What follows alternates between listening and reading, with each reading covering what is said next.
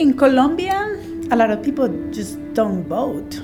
People realize that, like, even just 8 years ago, less than 8 years ago, everything was so bad that people got out and vote, and actually we won. And so it kind of like opened everyone's eyes that if you go and your vote counts, and we can actually do and what we are supposed to do. But when you stay at home and you don't vote, and then you complain, but you can't complain when you don't vote. You have to be part of the voting in order to be able to say anything. That's what I think.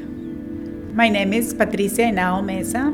I'm a doer and I vote. Me llamo Patricia Henao Mesa y me gusta hacer las cosas y voto.